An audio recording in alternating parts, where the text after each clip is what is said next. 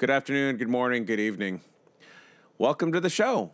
This is Season 3, Episode 1, Something New. Let's go ahead and listen to the show. Mike Shane, your host, and I am here to introduce Jeremy, who has graciously got permission from his wife to be a co-host of this show. So I'm going to hand it off to him and let him tell you about himself. Jeremy, take it away. Good morning, Mike, and good morning, everyone. My name's Jeremy. I'm from Southwest Colorado, little town of about 600 to 800 people. I'm a father of 4. I'm a grandfather of 1. Everything I do involves the outdoors. I'm a highway supervisor for Colorado Department of Transportation, and my life is pretty boring at the time, thank heaven. Yeah, boring is a state of mind. Boring is good. Yeah, yeah, it can be. So we're gonna change the format a little. When I started this show, it was a kind of a cathartic release for myself to kind of take parenting views from the point of a father. There's plenty of stuff out there from the mother side of things of being a parent. So I decided to add my 2 cents worth. And once again, Jeremy, being a father and a grandfather, has got some stuff, and there's some stuff that he's passionate about that we'll bring up later in the show, and we'll go from there. So, Jeremy, start it off. What do you want to talk about? Mike, let's start with just a quick note on father's mental health. Perfect. Mind? No, go for it. As men and as fathers, we're taught from a young age to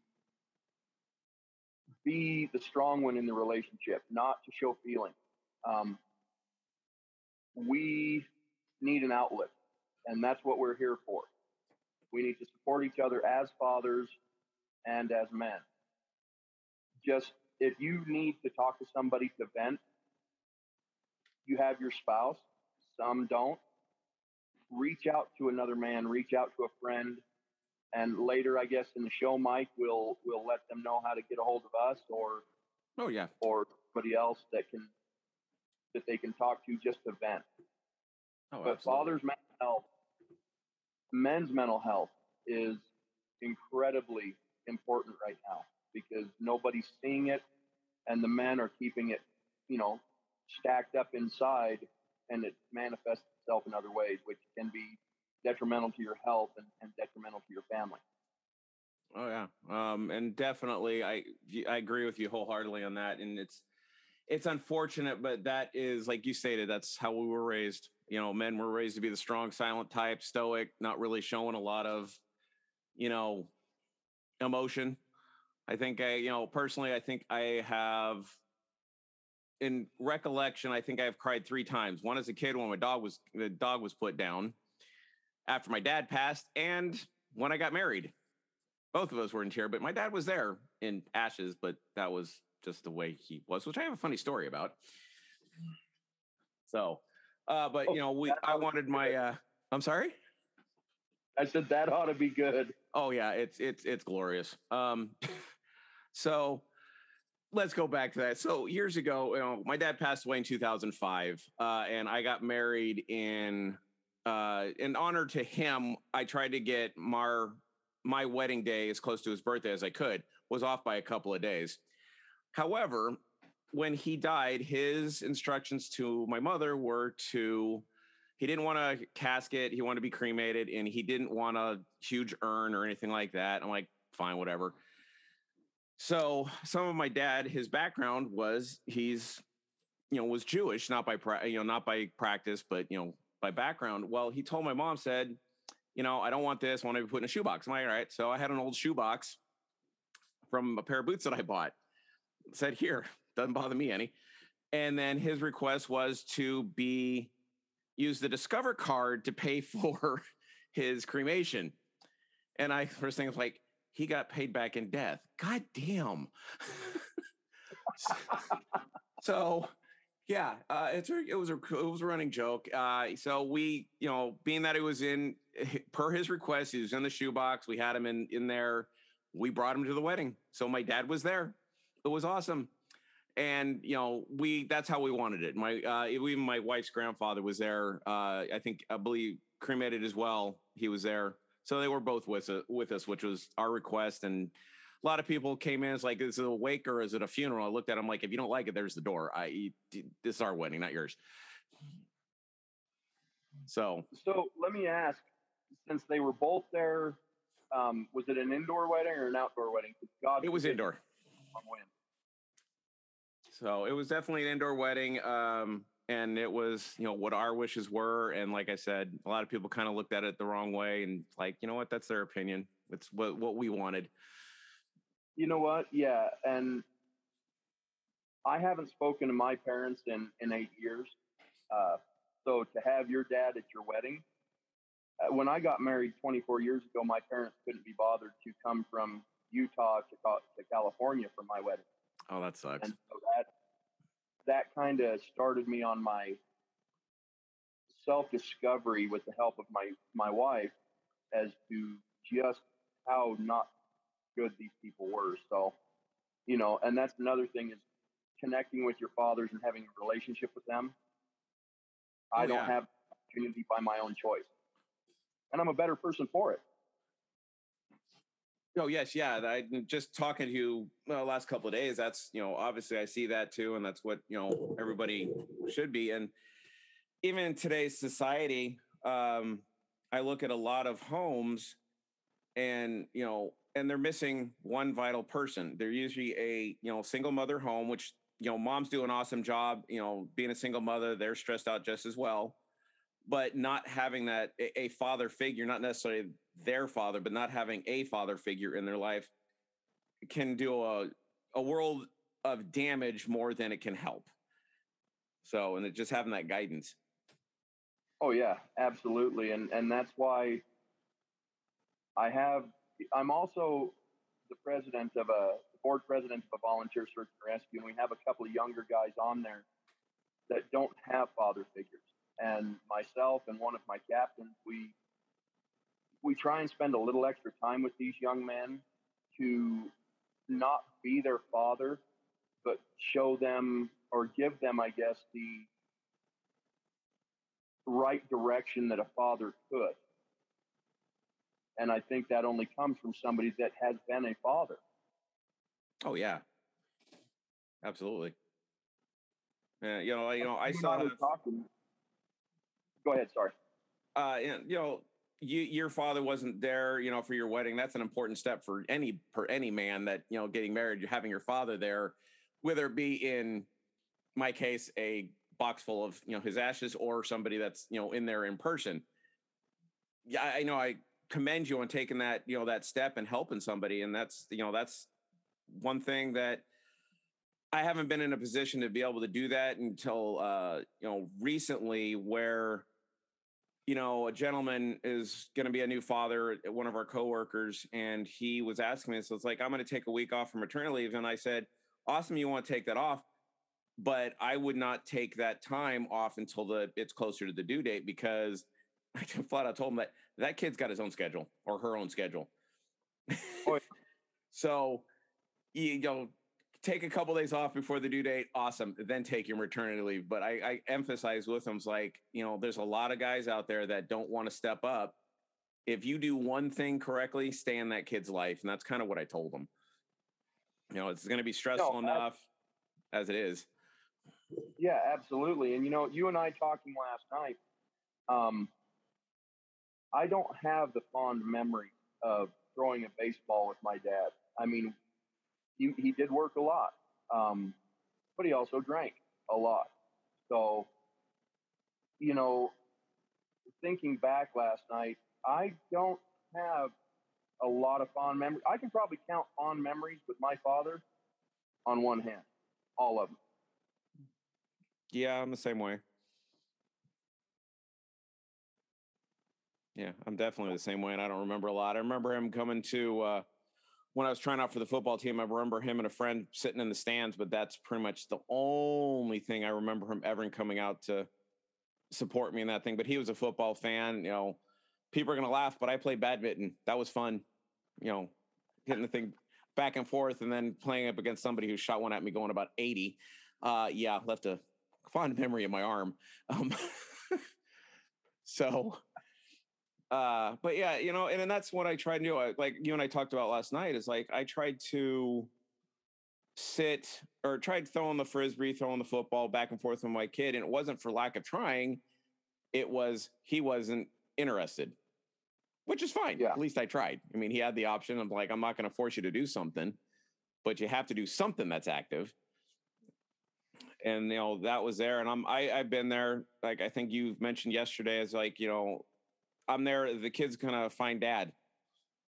And, you know, that's kind of how I want it to be. Is like, mom's not always going to be there. She works, you know, I'm available.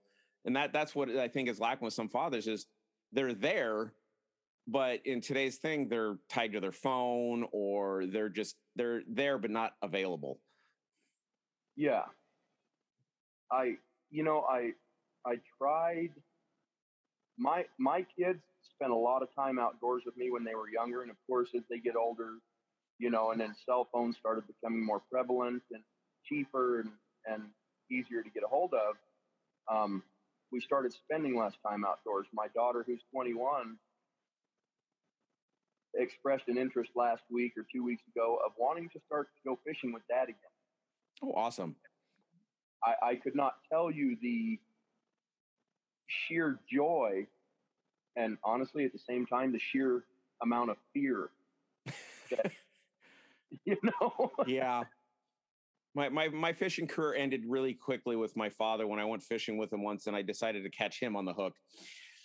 Yeah, that was not fun. I actually cast a fishing pole and caught his ear. He wasn't happy, and I stopped fishing after that.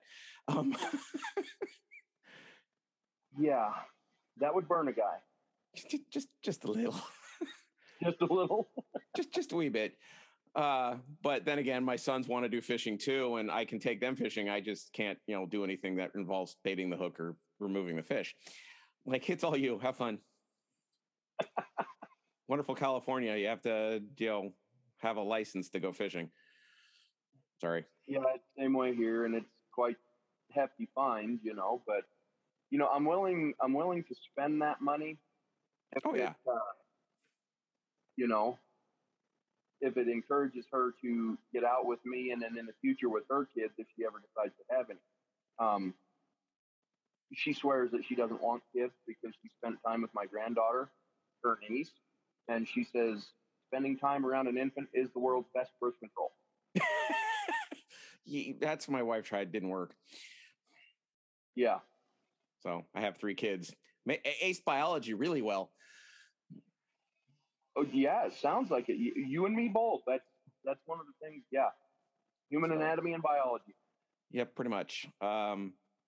So, well, like I said, that, you know, and I appreciate you bringing that option out. You know, having a father there, you know, the father's need, or, you know, and one of the distinctions you and I talked about yesterday is there is a definite difference between a father and a dad. And people look at somebody who like you and I, and you know what, you explained it more eloquently yesterday. So feel free. So my favorite coffee cup, it says anyone can be a father, but it takes someone special to be a dad. Yes. Is that what you're referring to, Mike? Yes, sir. You got it right. And you know, my distinction is like the coffee cup spells it out, but a father, as it states, anybody can be a father and run, but you know, a dad sticks around and is a dad. You know, when they say dad or daddy, it makes me feels so much better inside. You know, my daughter jokes around with me and she goes, father. And I'm like, okay. But when it comes down to it, she knows I'm a dad and she wants to call me father. Fine by me. I call her daughter all the time. So daughter, and she comes answering. So, you know, hey, it works. So that's the distinction. So, you mentioned getting out outdoors with your kids. So explain a little bit about what you do. I know we touched on it yesterday. So not 90% of my life is spent outdoors. I'm a highway supervisor, so I'm out on the highway for Department of Transportation. I'm the team leader of and the president of a volunteer search and rescue. I've grown up hunting. I've grown up fishing. And the one place that I can really decompress, and I like to decompress with my kids, is outdoors. The river, the lake, even a park where you have a quiet space to sit in. And just, you can actually, with no phones, where I like to take my kids, there's no cell service. Oh, even better. Cell service, you can focus on the person you're with. And what I like to say is, when you're outdoors with your kids, you're listening to understand, not listening to respond like when you have your phone in your. Mm-hmm. Oh yeah. So, and that, you live out in kind of a country environment. I'm more located where the city is. I jokingly tell my wife is like, she grew up on a farm tossing hay bales around. I'm like, hey, you got my win. So, and it's joking. And, she didn't really toss hay bales. She worked the farm. And, I remember this was a couple days ago before they went up to their grandmother's, is I do most of the cooking in the house. And that's not to say that my wife doesn't do cooking, but my mother, the one thing I can't take from my mother is that she taught me how to cook. My dad did barbecues and stuff, but mom taught me how to cook. And we talked to talking to my son, he's the one who wants to bake, he wants to cook, and I will support it till the end of time. If he wants to become a baker, awesome. It's something he's passionate about, great, go for it. But yeah, I do the cooking, and my wife mentioned that, she was always working on the farm. She'd start up early and get back late, and all they had were TV dinners. So she never really took down she never got the cooking from her mother. So she never really learned how to cook. How she grew up. Yeah. So, and go ahead. I grew up, similar situation to your wife on a farm, but I had a mother and two grandmothers that I learned to cook from. And I love to cook. My kids love to cook. Do you remember a class in school called home economics? Took it and passed it. 2 years I was required, and I took it and passed it. So, teaching kids to cook is another thing. That's why my kids like to cook, is because we make homemade crackers. I make homemade cheese, homemade ice cream, and I involve them in that. And yes, the kitchen's going to look like a war zone when you're done.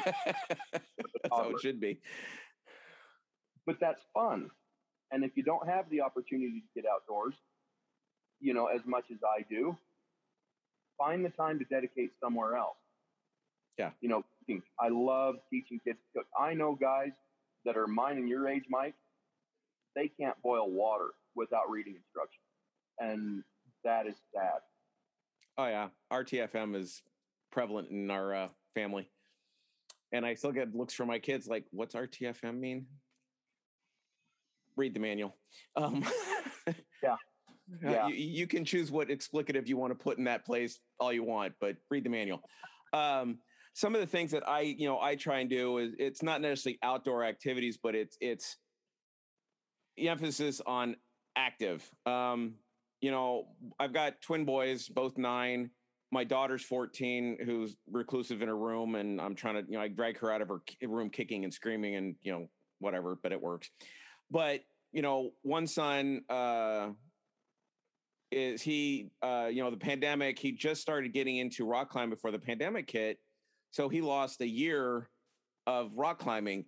Well, he recently just got back into it. And, there's a definite dynamic is my sister took him out to it because the whole parent-child dynamic, I don't want to ever listen to my parent. I'm like, well, guess what?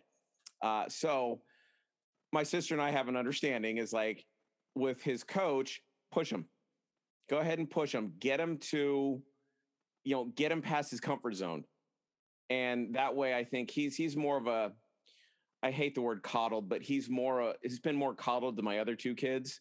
And by no fault of mine, it's an ongoing argument with my wife, but I don't want to go there. It's one I'll lose. It's one I'll lose. But so he likes rock climbing. That gets him his active. My other son and I do martial arts together. So it's kind of a group thing. I don't, as we talked about yesterday, I don't train him because, again, you've got that parent-child dynamic where they're looking for kind of like, I guess, favoritism is the best word that comes to mind. Yeah. But I'm not going to show him favoritism. You're going to learn from somebody else. If you want to help practicing at home, fine, I will help you at home. But when you're in that class, you're going to go be taught by somebody else. And, that kind of stuff, recently, pandemic started us walking, as a family, again, dragging the kids out, kicking and screaming, but nonetheless, they're getting out of the door. And, I have an Apple Watch. My wife has a Samsung watch, and my youngest son, who was fascinated with, wonder what our heartbeat was, wonder how many steps we took and this, that, or the other. And it leads into something else. And so I'm like, okay, let me do some research and we'll get you a tracker. I'm not going to go buy him a $500 Apple Watch by any stretch. I'm not stupid. But, I did find one that was, they both got them. Both my sons got them. They're $30. They do what he wants. They track his heartbeat, track what he's doing. Go for it. And he gets it out there. So he's keeping up with what he wants to do. And I'm all for it. If it gives him motivation to get out of the house and us motivation to get out of the house, it's a win-win. Yeah. I don't have to, get them out of the house. I don't have to drag them. They want to be active. And I think that if I can do that, I've won. I mean, that's how I look at it. It's not a competition, but I win. Well, yeah. And as dads, we have to win. So our self-esteem up. Yeah. That leaves in the thing, and I can put some links, but the ones I found was about, like I said, $30. They work. Now we just got to figure out they're both the same. So we get both the same colors, kind of going, how do we identify who's whose? Wife job. Let her do that. Yeah. But that's some of the stuff that I do. And it gets them off, like we talked a few minutes ago. I'll take some of the blame for what I did, but it was my wife and I are both working. We're both out of the house. The kids get home. First thing you go to is electronic. That's my fault. Is hindsight is always 2020, and it comes to bite me in the ass all the time. I got them electronics because, I'm looking at it, and my dad did the same thing as he got us computers, or a computer in the house when I was probably about my boy's age, give or take a couple of years. And that's, I learned computers. Well, the computers haven't changed. The technology has. Now you have a computer in the size of a book. So they watch videos, and they actually do, my youngest son wants to do coding, computer coding, programming. And I try and help him, but my limited knowledge is, if you want it, I'm there to try and help you and guide you, but I don't know all of it myself. I have to learn. But that's just it. It's like getting them away from these electronics is another reasoning why I started this show. Was kids are bombarded with, they don't watch the news like I used to, but they're bombarded by so much information so quickly that I don't even think anybody that's human can digest it quick enough. Well, and are your kids on social media? Daughter is, but she's of the age where she can do that. But the boys, they play Minecraft, they're playing Roblox. I mean, if that's a form of social media, I guess. And that is, even the ads on your social media and your what little TV they do watch. Hey, spend less time with your family, spend more time on electronics. Yes. which is dangerous. I mean, I didn't see my first cell phone until I was probably 15 or 16, and it came in a bag and plugged into the cigarette lighter. Oh, and my God, dad had that those. for work. I remember those. Yeah, I actually owned one. Scary as a thought, but I definitely agree, and it's cell phones have definitely changed. I would like to get my daughter off social media, but during the pandemic, it was a godsend because that was her only link to her friends on the outside world. So it's a double-edged, sword where it's their lifeline to their friends, and it's also a major time sink. Yeah. So, it's kind of ironic is I left Facebook for about a year and a half before the pandemic hit. And then, there's a FOMO, a fear of missing out. I'm like, I'm tempted to turn off Facebook. I am glad I didn't because I met you in a group, and that has, and then, that is going to keep me on Facebook. And I want to try and be a better person to reach out like you do. But I've got to kind of test the waters in my own way to reach out to somebody. It's definitely a major emotional and mental thing to, put yourself out there. And again, I praise you for doing that. And it's something I've got to try and strive to do. Well, and I thought about taking a break from Facebook, and then I met you in the dad's group the other night, and I put it out there when I became a member of this group, back to the mental health thing, that if you need to talk, talk. Yes. And I got a messenger call from a gentleman that he was in a very dark place, and he was on the verge of doing something that he could not take back. And I spent time on the phone with him, and I'm glad that I did not walk away from social media for that time period. That one phone call made my decision to not walk away worth it. Yeah. Because there could be a young lady right now burying her father because he didn't have any place to turn. Yeah. And I think, I'm not a religious guy. I go to church twice a year, Christmas and Easter, and then 3 times if there's a funeral. But I think that there was a higher power that pushed me into this dad's group and put that post out there. So I'm glad I didn't walk away from social media. There's a lot of days I read something on the internet and I want to throw my phone as far as I can. Yeah, I definitely feel that one.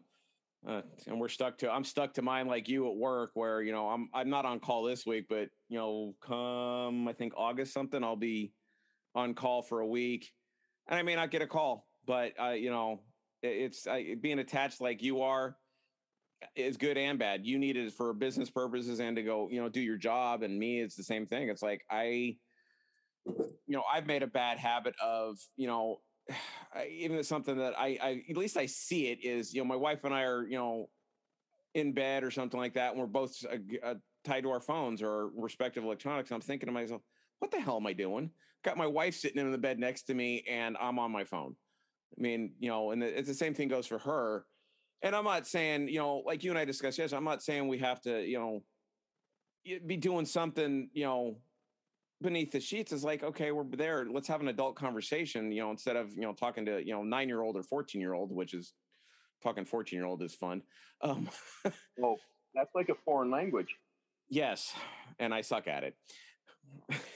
You and me both. So, and, I was talking to a coworker the other day and he's met my daughter when she was 4, walking around with me in our home office. And I looked at him, he's got kids too. And I'm like, I told she's turned 14. It's like, and it goes quick. And both my wife and I are going, no, she can't be in high school next year. I'm like, sorry, dear, she's going to be in high school next year. So it's just a matter of, the time we need to, cherish it. And I jokingly tell us like, yeah, we'll kick you out at 18. No, we won't. So yeah, there's something that leads to it. I'd like to get your take on it. So high school, we had home ec, wood shop, metal shop. I got lucky. I had, all of them. I had auto shop, metal shop, wood shop. I had a group called VICA, which was Vocational Industrial Clubs of America. They don't exist in high schools anymore, at least not that I'm aware of. But my thing to my kids is you turn 18, you have 4 options. 1, go in the service. 2, go to work full time, go to school, or go to the trades. Because the trades will help you, pay your way to do the other things. See, I was a stupid one. I decided to go work and school, but I'm a glutton for punishment. So what would your take on it? What kind of discussions you have with your kids? My son unfortunately dropped out of high school. He's 22 now, but he had some behavioral issues and he moved across the country with some friends. And he's actually a bodyguard for high value targets now. Oh, okay. He's working on getting his GED. And let's start over here. I rodeoed through high school and I dropped out just before graduation. Oh, wow. Because rodeo was making me good money. I got my GED when I was 34 years old. My kids, I've had talks with them.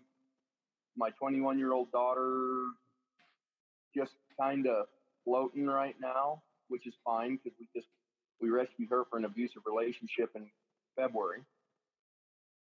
My youngest is actually my 14-year-old. She's actually expressed interest in the military, but she is a rock star volleyball player for the school.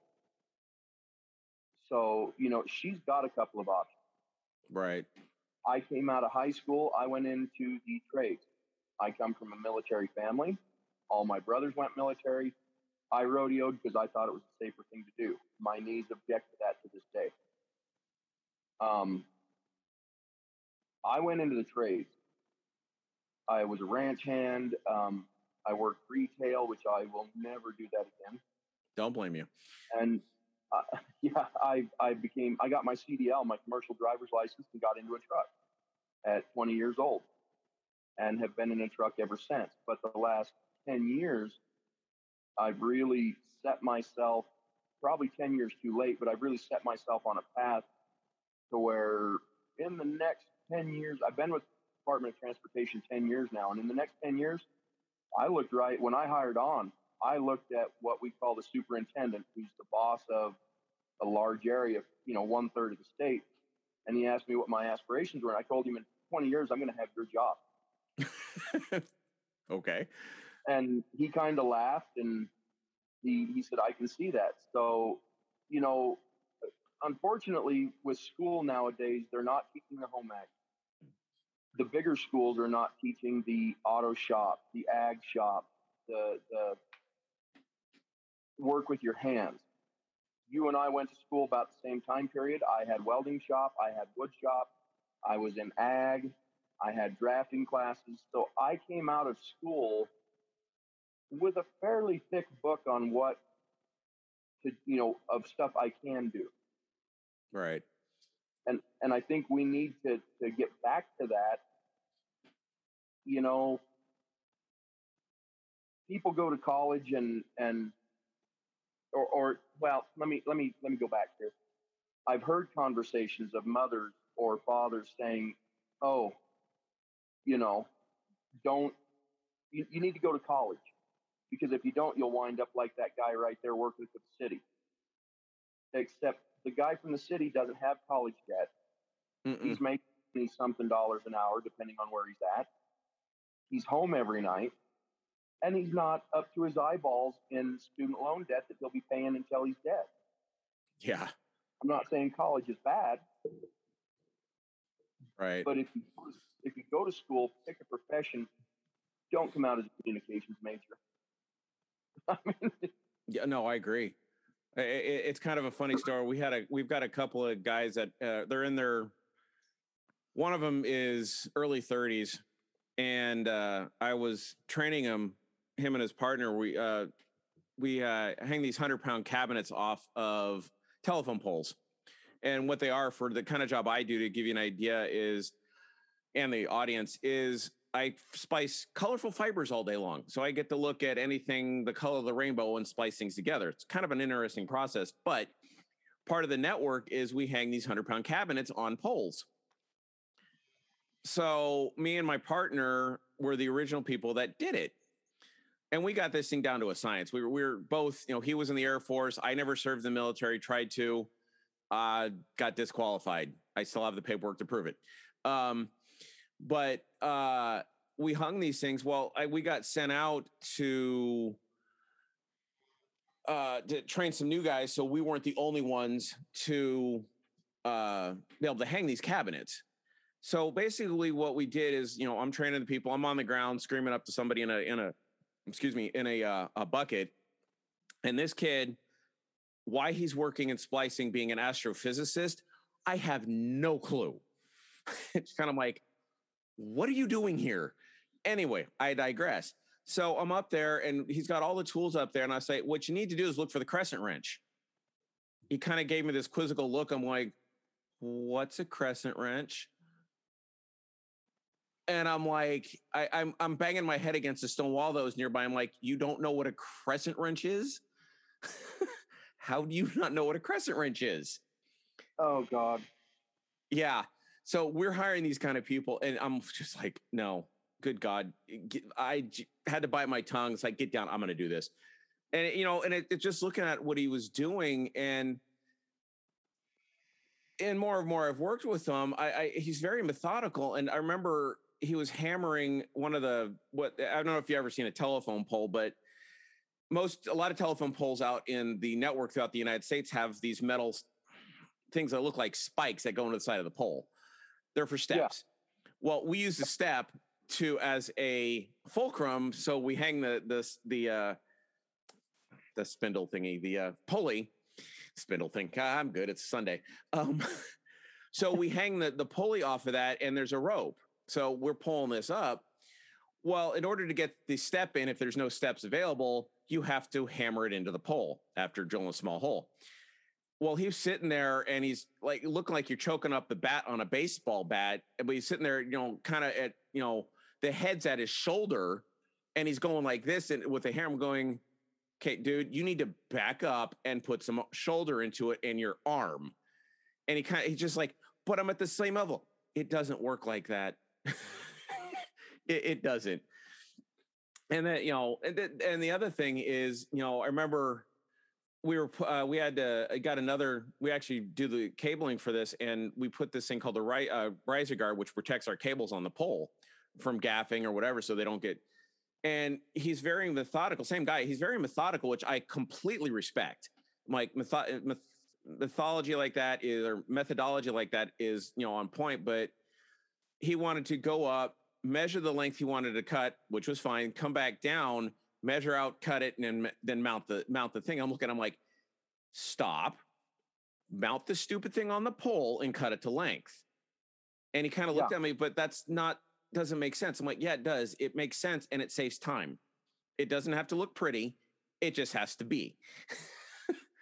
And that's the kind of and that's the kind of people we're hiring. And you get back to they've gone to school, astrophysicist or electrical engineer, and I'm looking at this going, but you can't talk to a human. That kind of thing. And that, kind of jokingly gets back to, I hate engineers. Ooh. Yeah, that's a bad word in our group. Yeah. So it's funny that you should mention that, because in 10 years of working for the highway department, I have run across a lot of people broke down on the side of the road. The amount of grown men, and when I say grown men, I mean over the age of 21, under the age of 40, that cannot change their own tire on their car. Wow. That is incredibly disturbing to me. Yeah. That's the society we're bringing these, bringing these guys that they're in. They're, as my coworker refers to them, as soy boys. Okay, that's a little gentler term than I would use, but yes, that works. Audience, you got to kind of keep in tune with the audience, but yeah.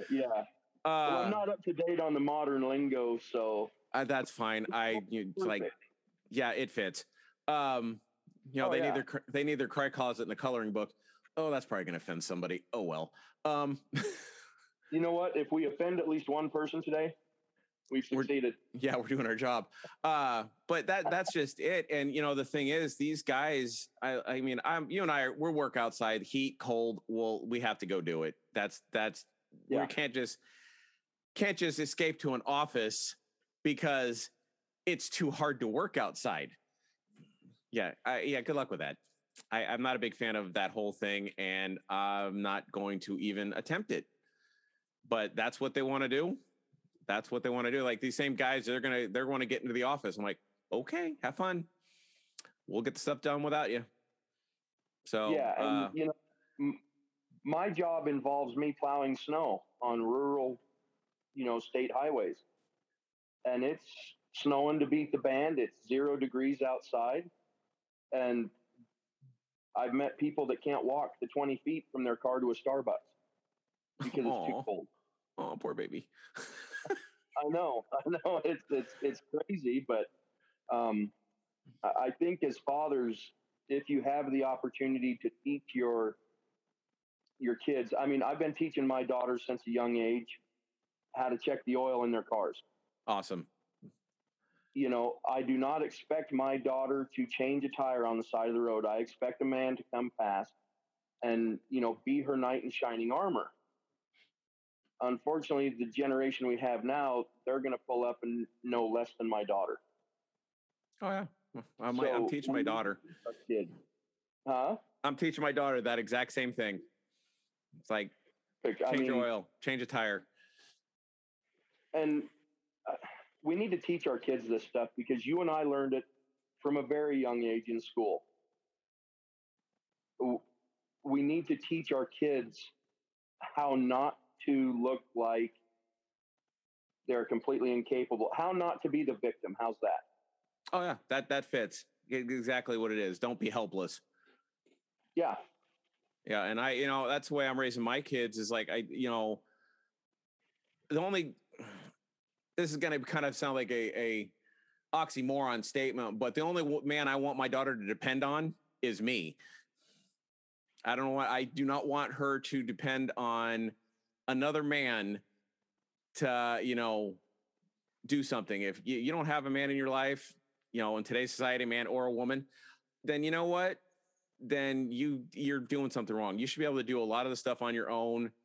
And that's the way it is. Like my daughter wants to learn about the car. I have not, unfortunately, had the time to really sit down with her, or in this case, jump underneath the hood of my truck to kind of show her the stuff. But if she asks, I know enough to be dangerous, and I know enough to kind of teach her where things are on that. My boys really haven't shown a lot of interest in it. They're not the grease monkeys, but I refuse to let them not be rough and tumbles. Like, you know what? You can't just lie down and be, as you said, be a victim. That's not acceptable to me. No, absolutely not. I mean, girls, women, however you want to classify them, are just as capable as boys, if not more so, because men have a tendency to get angry, throw a crescent wrench, if you know what a crescent wrench is. Awesome. And, women have a tendency to stop and think. Yes. The problem through, where we just start throwing tools and, screaming expletives, and then we come back a few minutes later, find what's left of our tools, and go back to what we're doing. Yeah, pretty much. Yeah, no. My wife, when I was putting something together a few weeks ago, my wife's like he's joking with my daughter going, how many swear words is he going to use? I managed not to use any. Hey, props too. Yeah. Didn't ding myself up. So usually it's when I start dinging myself up is when I start like letting the explicatives flow. But yeah, I don't want my kids, I fully agree. Women, one of the things one of my coworkers talk about, women, refer to girls tend to want to turn on the waterworks to get what they want. I have flat out told my daughter that's not going to fly with me. Mm-hmm. You know, it didn't work with your mother. It's not going to work with you. It's like, I will, you can cry. I didn't say you couldn't cry, but don't expect me to kind of, you know, be sympathetic because you want your way. And it's the same thing for my boys. Don't start crying on me. It's not going to get you anywhere. And it may sound like it's harsh, but it's tough love. It is. So, and that's the way when my daughters or my wife starts to cry, it's not to try and get something. It's because I know that I've pissed them off to the point that I'm in trouble. Yes. Is when they cry. They're that angry. Yeah. I mean, you know, my wife handed me, I'm still working on installing the new swamp cooler. My wife handed me the instructions this morning and said, here, read these. No. You're the brains. I'm the brawn. I'm strong. Yeah. That's exactly it. Yeah, I'm just the muscle here. Tell me where to screw this in, or like, okay, good, perfect. Yeah, you know what? If I get too pissed off at it or too frustrated with it, I'll just sit in the heat. Okay, yeah, I'll walk away. I'll come back in 5 minutes. Yeah, and that's just it. It's like, you know, I don't want my kids to feel that they can't. Stoic is the word that comes to mind. I don't want to teach my kids the way you and I were brought up to be the stoic father that is unemotional. You know, that, I want to be able to give my kid, son or daughter's having a rough day. They, somebody said something that pissed them off or whatever, or, they got into a fight. Hopefully they won and didn't start it. I want to give him a hug at the end of the day. One of my sons, he's not big on the affection part. I jokingly kind of force it, but because it's a game that he plays with me and his mother. It's like, you can't give me affection. Challenge accepted. Game on, bud. Yeah. So he kind of jokes about that. I'm like, all right, fine, whatever. I'm gonna beat you at that challenge. But at the end of the day, he's not, he likes the affection of roughhousing. Perfect. Bring it on. There are some days I'm like, go away before I string you up. Jokingly, of course. But it's like, you know what? I'm tired. You're tired. You don't really, your kid's a little bit older. Mine are the Energizer bunnies. Like, can you go away? No, I'm going to attack you. Okay. So I sit there and I play with them, and that's the affection. My daughter's joking, and she kind of goes, I fits, I sit, and sits on my lap. I'm like, you are way too big to I fits, I sit. So like a cat. Yeah. So, I don't know. Like I said, it sounds like you and I have, one of the best relationship we can have with our kids, and even in today's society, being as busy as we are, and that's the only thing we can do. Yeah, I mean, affection doesn't have to be hugs and kisses. Yes. Telling you last night, I taught my daughters how to fight and how to defend themselves. Well, now my 21-year-old daughter's, sign of affection towards me, other than the occasional hug, is she likes to play that, what is it, punch buggy or slug bug? Oh, slug bug, yeah. And I have to tell her, okay, sis, you got to be gentle. Dad bruises like an old piece of fruit now.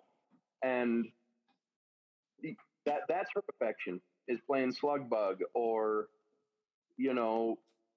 she'll rat tail me with a kitchen towel, and I know that's the affection that when she was 5 years old would have been the run up and hug your leg. Yeah.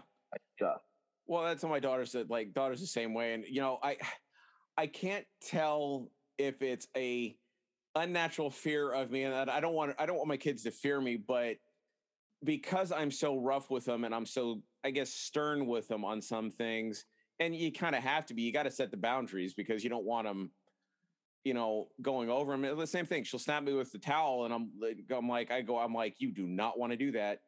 And she kind of looks at me and was like, yeah, I do. Then you're going to pay the consequences. Yeah. And that usually ends up with you meeting the floor. Yep. So, yep. But you're right. It doesn't have to be hugs and kisses. There are some kids, I think, I don't want to go down too much, a rat hole, but there are some children with Asperger syndrome, which I don't know if you've run across them in your line of work on some of the stuff you do, but some of them don't like affection and they don't know how to display. And I think Asperger syndrome is the right syndrome. I may be mistaken, but well, there's Asperger's and there's autism they don't like any physical contact, and they don't know how to receive or show affection. And I actually have a couple of residents that I tend to frequently on the ambulance that are low to mid spectrum autistic, that their sign of affection is a smile, or they'll pat on the back. Yeah.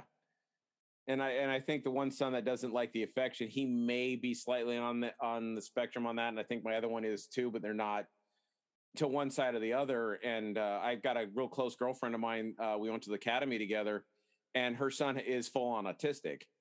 And it caught me off, caught me off guard once, where he likes trucks. And I haven't driven anything other than the truck in, 30 years now. And he just, sees me pull up in my truck, and he just gloms onto my truck. And I'm looking at my friend going, I'm not understanding what's going on. And she explained to me that he has, autism and he likes trucks. I'm like, all right, enough said. And I have a tendency to treat my friends' kids as, nephews and nieces, whether they, want it or not. That's just the way I am. It drives my mother nuts when I say, their uncle, one of my son's namesake is the man was the best man at my wedding. We've known each other since we were 18. I'm like, dude, I can't think of any other way to honor that man, because he's been there for me on a lot of things and I've been there for him. That's how I honored him. So that's, and I got a picture of him floating around somewhere of him holding his namesake. It's an awesome picture. So, but that's it. That's kind of how I want to do that. So, well, what are we on time? I have no idea what we're even time frame on this. We're about 47 minutes in. Oh, I actually went past 47 minutes. Awesome. They have a 40-minute time limit on Zoom. So I want to kind of swing back around to what we mentioned at the beginning of the show, as far as, fathers and dads reaching out. So one of the things I did a little bit of research yesterday is, you're passionate about making sure that there's people that fathers and dads can have to talk to before they go down the dark path that could inevitably end up with them taking their own lives. So I did find I was actually looking up part of the UK because of your the gentleman you met on that messenger call. Couldn't find a UK suicide hotline, but I did. There was a couple when I looked it up. There was a couple out there, but I did find the National Suicide Prevention Lifeline. And if any fathers and dads that want to reach out there, and if they don't feel comfortable talking to, a strange voice, I mean, they're going to be talking to a strange voice at that line, but they're trained to deal with these situations. Not saying you're not, but they deal with this on a regular basis. But mental health is definitely an issue in this world we live in. I've seen it from, haven't had direct, relationship with somebody committing suicide. But the only thing that comes to mind was a kid who was from an affluent family. This is back in high school years ago. We're talking probably 35 years ago. That's junior high school now, where the kid went to his parents' house in, I think it was Reno or Tahoe, one of the two. And he was 13, 14 years old, and he committed suicide. One of the things I kind of, my own personal thing is, I didn't the counseling at the school was forced upon everybody in the school, and I'm looking at them going, not to be heartless or unsympathetic. I didn't know the kid. I never hung out with him. I didn't know how to, why do I need to talk to, somebody, a counselor or whatever in that kind of situation? I didn't know him. I didn't take any, if somebody did and they knew him and they needed to talk to somebody, then they needed to talk to somebody. Yeah. That's what we want to try and portray. So the Lifeline number is 1-800-273-8255. And I don't know if there's any, I'll have to look up the local ones for where I'm at in Sonoma County. And then I don't know if there's anything local, if you want to add for Colorado area. Actually, the National Prevention Hotline can put you in contact with your local suicide prevention. They have that capability. They can actually dispatch people to your house from that number to talk to you, welfare checks, whatever. Okay, awesome. That's something I didn't know. That's definitely information we need to know on that. So, and Mike, if I can, one more thing on that. Sure. If let's do a brother check. Okay. What they call in the military is a battle check. Reach out to your fathers that your friends, your neighbors. You don't have to invite them over for a beer or a cup of coffee, but chat with them over the fence. Oh yeah, absolutely. Just check on them. Oh no, we do, and I definitely take that, and that's something I'll have to start doing. I may not talk to like I said, the best man of my wedding for 6 months, but I'm still checking on him. Or we'll see him driving down 101, the freeway, and he'll call me up and going, "Thought that was you." Yeah, and that's all it is just a chat over the fence. You're out there mowing. Either one of you out mowing your lawn, and just say hi. Yeah. Another favorite saying of mine is, smile at everyone you see, because you never know whose life you'll change with that smile. Yeah, and one of the things, you smile. I like to smile. In my coworker, he's a little antisocial, but he also looks at, I was raised like, you say hi to a woman down the street, you just smile at them. Nowadays, his opinion, you smile at them, they're going to, accuse you of, oogling him. And I'm like, oh, for God's sakes. I tolerate that without biting his head off. And I'm like, dude, you've had a bad experience. I haven't had the bad experience yet, but saying hi and smiling to a female or even a male doesn't mean I want to take you to bed. Yeah. I just want to be nice and be friendly. Yeah, let's just do a buddy check, Yes. A dad check. Yeah. And reach out to them, see how they're doing, invite them for a beer or a coffee or whatever. Just check on them so we can keep fathers in the lives of the children and the wives that need them. Oh yeah, absolutely. I mean, one of the things I'm a member of, that's what I was running out like chicken with my head cut off yesterday, was a member of a fraternal organization out here called the Druids. And again, people come like, so you hug trees every day? No, jackass. It's a fraternal organization. And I take it in stride. It's no different than the Masons. It's a fraternal organization that, it gives men an outlet which isn't out there anymore. The fraternal societies are dying off because they're, again, social media. They have this I don't know, was it Skull and Bones, I think, at one of the Ivy League schools, which is kind of, they think it's cultish. I'm like, yep. It's not a cult. It's men getting together, talking, having a drink or two, getting away from reality for a little bit. That's all it is. Each one's got their own name. Give you a place to vent. Yes. We're not going to be judged with other men. Yeah. I mean, it actually just invited to a stonemasons meeting just before the pandemic hit. So I'm really interested in that. It's one thing, I was hesitant on with my organization, and my kids are my boys are too young. They have a limit of age limit of 13, but my nephew is part of DMLA, which I think is, it's nationwide. I don't know if you have got any chapters out where you are, but it is a young boys organization. So he's a member of that, and I can't get my boys into it because they're too young. But I think when they reach 11 or 12, I'm like, where do I sign them up?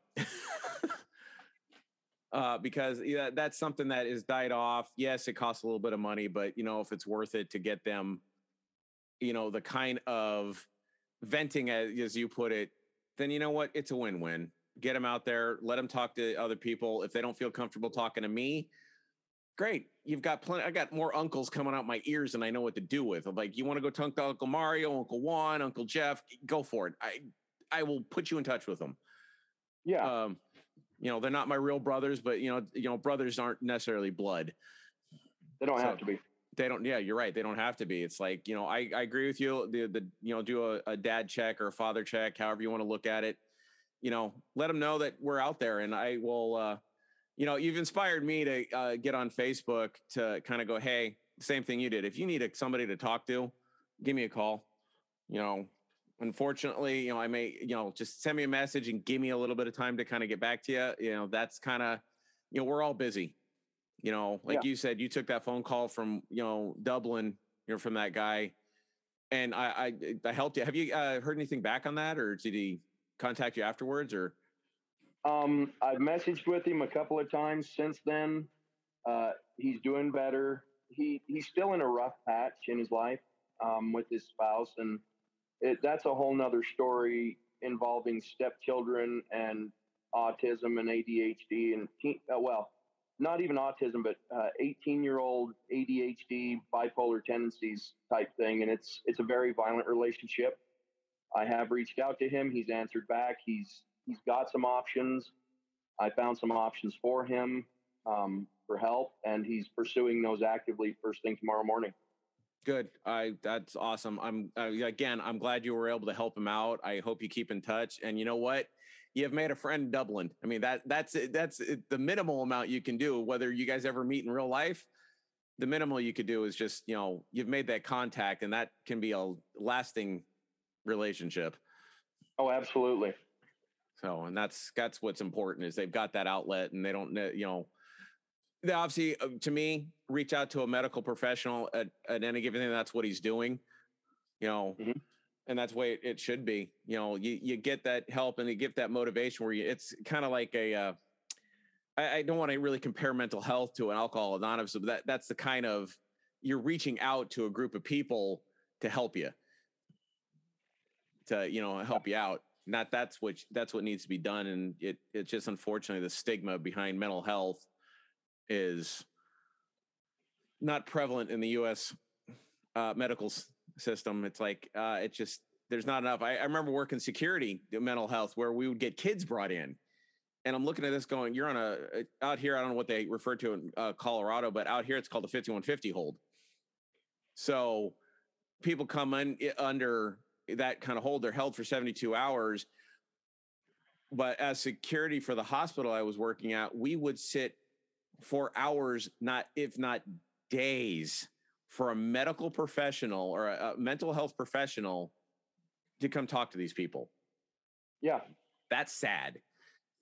Oh, yeah. There's just no money in it. And unfortunately, our wonderful people in Congress can't seem to figure that out. But you can tell I don't like Congress. Another show. Yeah. So on that note, I think this is good. I'm going to stop recording here, and we can talk about next week's show. And then what I'll do, actually, we'll talk about that. I'm going to cancel the recording, so I'm going to close this thing. So everybody, I hope you guys enjoyed the show. Give Jeremy a welcome. I will put his email and his contact information if any of the men that are listening to this want to reach out to him. I also put my number for the show in that you can call me, and I'll be more than happy to help you out to the best of my ability. But let's keep on reaching out to each other, you know, keep in touch, making sure you guys are all right. You know, anytime you want to vent, feel free to call. Jeremy, you got anything to add? Just Mike, thanks for having me. This is a way for me to reach out to fathers where I don't look creepy and I've got kind of a captive audience unless they want to hit stop. Yeah. So that's true. Okay, so I'm going to end this recording as soon as I grab the right mouse. Stop.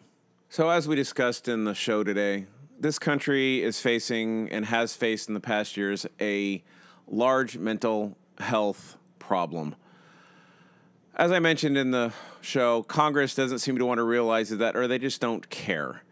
But we have a large amount of suicides in this country that we need to take care of. And part of Jeremy's passion, and I am going to follow suit, is we want to bring attention to this issue. And by doing that, we hopefully can help some people. So I'm going to provide the National Suicide Prevention Lifeline, and that can be reached at 1-800-273-8255.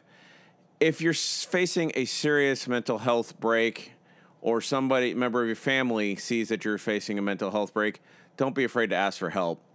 Reach out to myself, reach out to Jeremy, reach out to some other medical or mental health professional. We want you to stay around, especially for your kids. Thanks for listening. If you'd like to get in contact with either me or Jeremy, I can be reached at digitalagedescendants@gmail.com, or you can reach me at 707-385-9698, and Jeremy can be reached at 970-394-4224, or emailed at docsarjl, that's DOCSARJL @gmail.com. Once again, thanks for listening.